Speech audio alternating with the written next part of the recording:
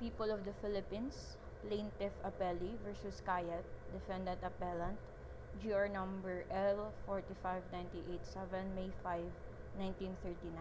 This is an old case. Prosecuted for violation of Act number 1639, Section 2 and 3. The accused Kayat, a native of Baguio, Benguet, Mountain Province, was sentenced by the Justice of the Peace Court of Baguio to pay a fine of 5 pesos or suffer subsidiary imprisonment in case of insolvency. On appeal of the Court of First Instance, the following information was filed against him: that on or about 25th day of January 1937 in the city of Baguio, Commonwealth of the Philippines, and within the jurisdiction of this court, the above named accused Kayat, being a member of the non-Christian tribes, did then and there willfully, unlawfully, and illegally received, acquire, and have in his possession and under his control or custody 1 bottle of A11 gin, an intoxicating liquor other than the so-called native wines and liquors which the members of such tribes have been accustomed themselves to make prior to the passage of Act number 1639. Accused interposed a demurrer which was overruled. At the trial, he admitted all the facts alleged in the information but pleaded not guilty to the charge for the reasons adduced in his demurrer and submitted the case on the pleadings.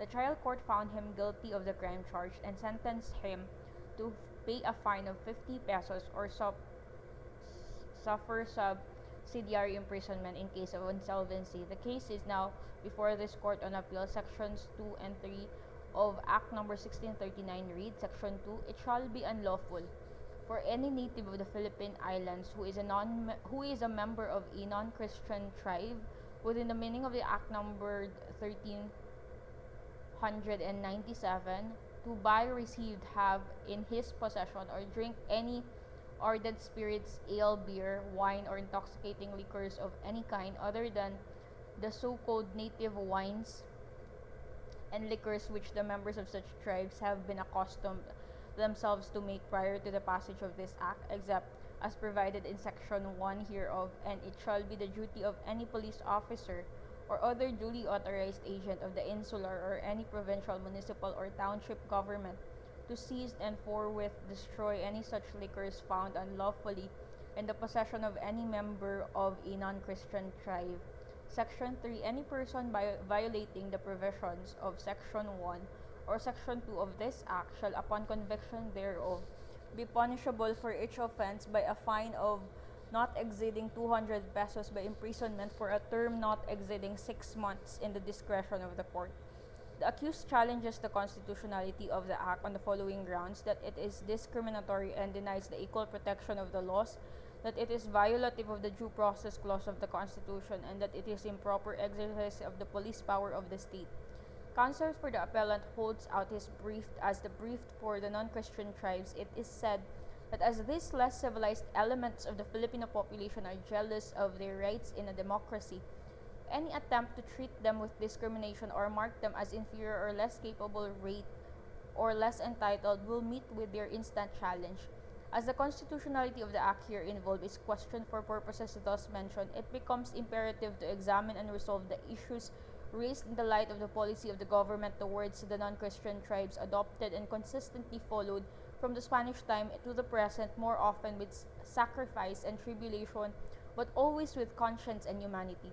As early as 1551, the Spanish government had assumed an unvarying solicitous attitude toward these inhabitants, and in the different laws of the Indies, their concentration in so-called reductionists or communities have been persistently attempted with the end in view of according to them the spiritual and temporal benefits of civilized life.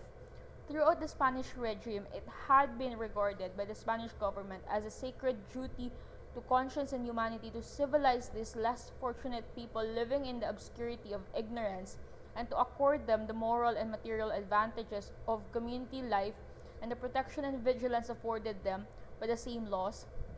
Decree of the Governor General of the Philippines on January 14, 1887.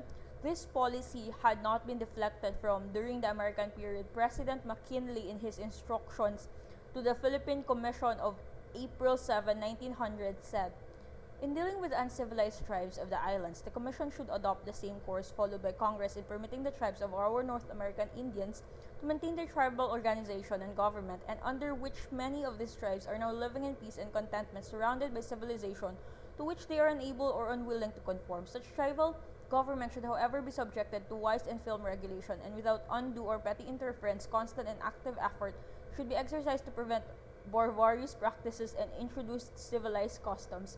Since then and up to the present, the government has been constantly vexed with the problem of determining those practicable means of bringing about their advancement in civilization and material prosperity, placed in an alternative of either letting them alone or guiding them in the path of civilization. The present government has chosen to adopt the latter measure as one more in accord with humanity and with the national conscience. Memorandum Secretary of the Interior quoted in Ruby versus Provincial Board of Mindoro 39, Phil 667-14. To this end, their homes and firesides have been brought in contact with civilized communities through a network of highways and communications. The benefits of public education have to them been extended, and more lately even the right of suffrage. And to complement this policy of attraction and assimilation, the legislation has passed Act Number 1639 undoubtedly to secure for them the blessing of peace and harmony, to facilitate and not to mar their rapid and steady march to civilization and culture. It is therefore in this light that the Act must be understood and applied. It is an established principle of constitutional law that the guarantee of the equal protection of the laws is not violated by legislation based on a reasonable classification. The classification to be reasonable must rest on substantial distinctions, must be germane to the purpose of the law, must not be limited to existing conditions only, and must apply equally to all members of the same class. Act Number 1639 satisfies these requirements. The classification rests on real and substantial, not merely imaginary or whimsical distinctions. It is not based upon accident of birth or parentage, as counsel to the appellant asserts, but upon the degree of civilization and culture. The term non-Christian tribes refers not to religious belief, but in a way to the geographical area, and more directly to natives of the Philippine Islands of a low grade of civilization, usually living in tribal relationship apart from settled communities. This distinction is unquestionably reasonable, for the Act was intended to meet the peculiar conditions existing in the non-Christian tribes. The exceptional cases of certain members thereof, who at present have reached a position of cultural equality with their Christian brothers, cannot affect the reasonableness of the classification thus established.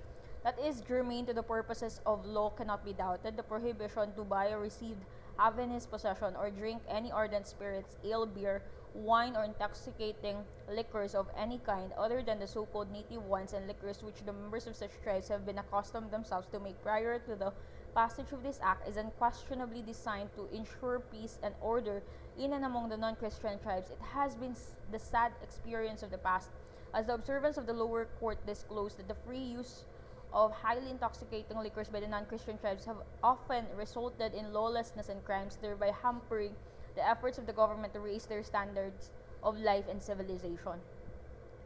The law is not limited in its application to conditions existing at the time of its enactment. It is intended to apply for all times as long as those conditions exist. The Act was not predicated, as counsel for appellant asserts, upon the assumption that the non-Christian are impermeable to any civilizing influence. On the contrary, the legislature understood that the civilization of a people is a slow process, and that hand in hand with it must go measures of protection and security. Finally, that the Act applies equally to all members of the class is evident from a perusal thereof. That it may be unfair in its operation against a certain number non-Christians by reason of their degree of culture is not an argument against the equality of its application. Appellants contends that the provision of the law empowering any police officer or other duly authorized agent of the government to seize and forthwith destroy any prohibited liquors found unlawfully in the possession of any member of the non-Christian tribes is violative of the due process of law provided in the Constitution, but this provision is not involved in the case at bar. Besides, to constitute due process of law, notice and hearing are not always necessary. This rule is especially true where much must be left to the discretion of the administrative officials in applying a law to particular cases. Due process of law means simply that there shall be a law prescribed in harmony with the general powers of the legislative department of the government, that it shall be reasonable in its operation, that it shall be enforced according to the regular methods of procedure prescribed, and that it shall be applicable alike to all citizens of the state or to all of the class.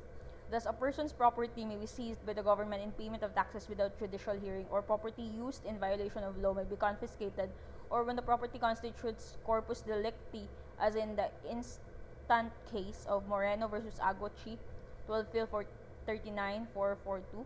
Neither is the act an improper exercise of the police power of the state. It has been said that the police power is the most insistent and least limitable of all powers of the government. It has been aptly described as a power co-extensive with self-protection and constitutes the law of overruling necessity. Any measure intended to promote the health, peace, morals, education, and good order of the people, or to increase the industries of the state, develop its resources, and add to its wealth and prosperity, is a legitimate exercise of the police power unless shown to be whimsical or capricious as to unduly interferes with the right of an individual. The same must be upheld. Act number 1639, as above stated, is designed to promote peace and order in the non-Christian tribes so as to remove all obstacles to their moral and intellectual growth, and eventually to hasten their equalization and unification with the rest of their Christian brothers. Its ultimate purpose can be no other than to unify the Filipino people with a view to a greater Philippines. The law then does not seek to mark the non-Christian tribes as an inferior or less capable race.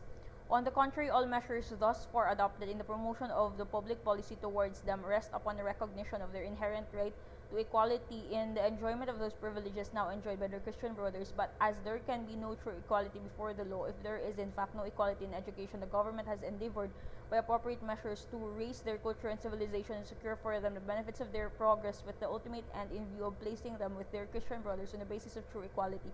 It is indeed gratifying that the non-Christian tribes, far from retrograding and definitely asserting themselves in a competitive world, as appellant's attorney impressively avers, and that they are virile, up and coming people eager to take their place in the world's social scheme. As a matter of fact, there are now lawyers, doctors, and other professionals educated in the best institutions here and in America.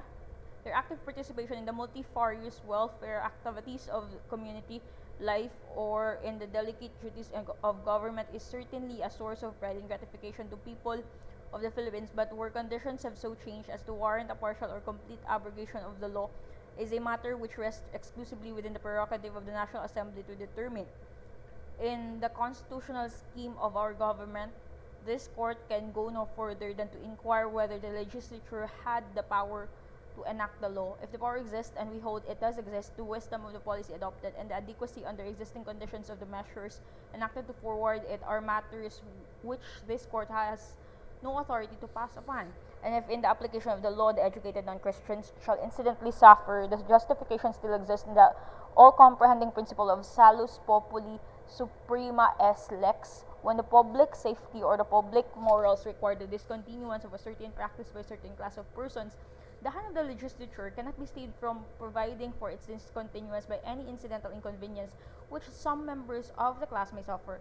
The private interest of such members must yield to the paramount interest of the nation. Judgment is a fear with cost against appellant. Grabe, gosh.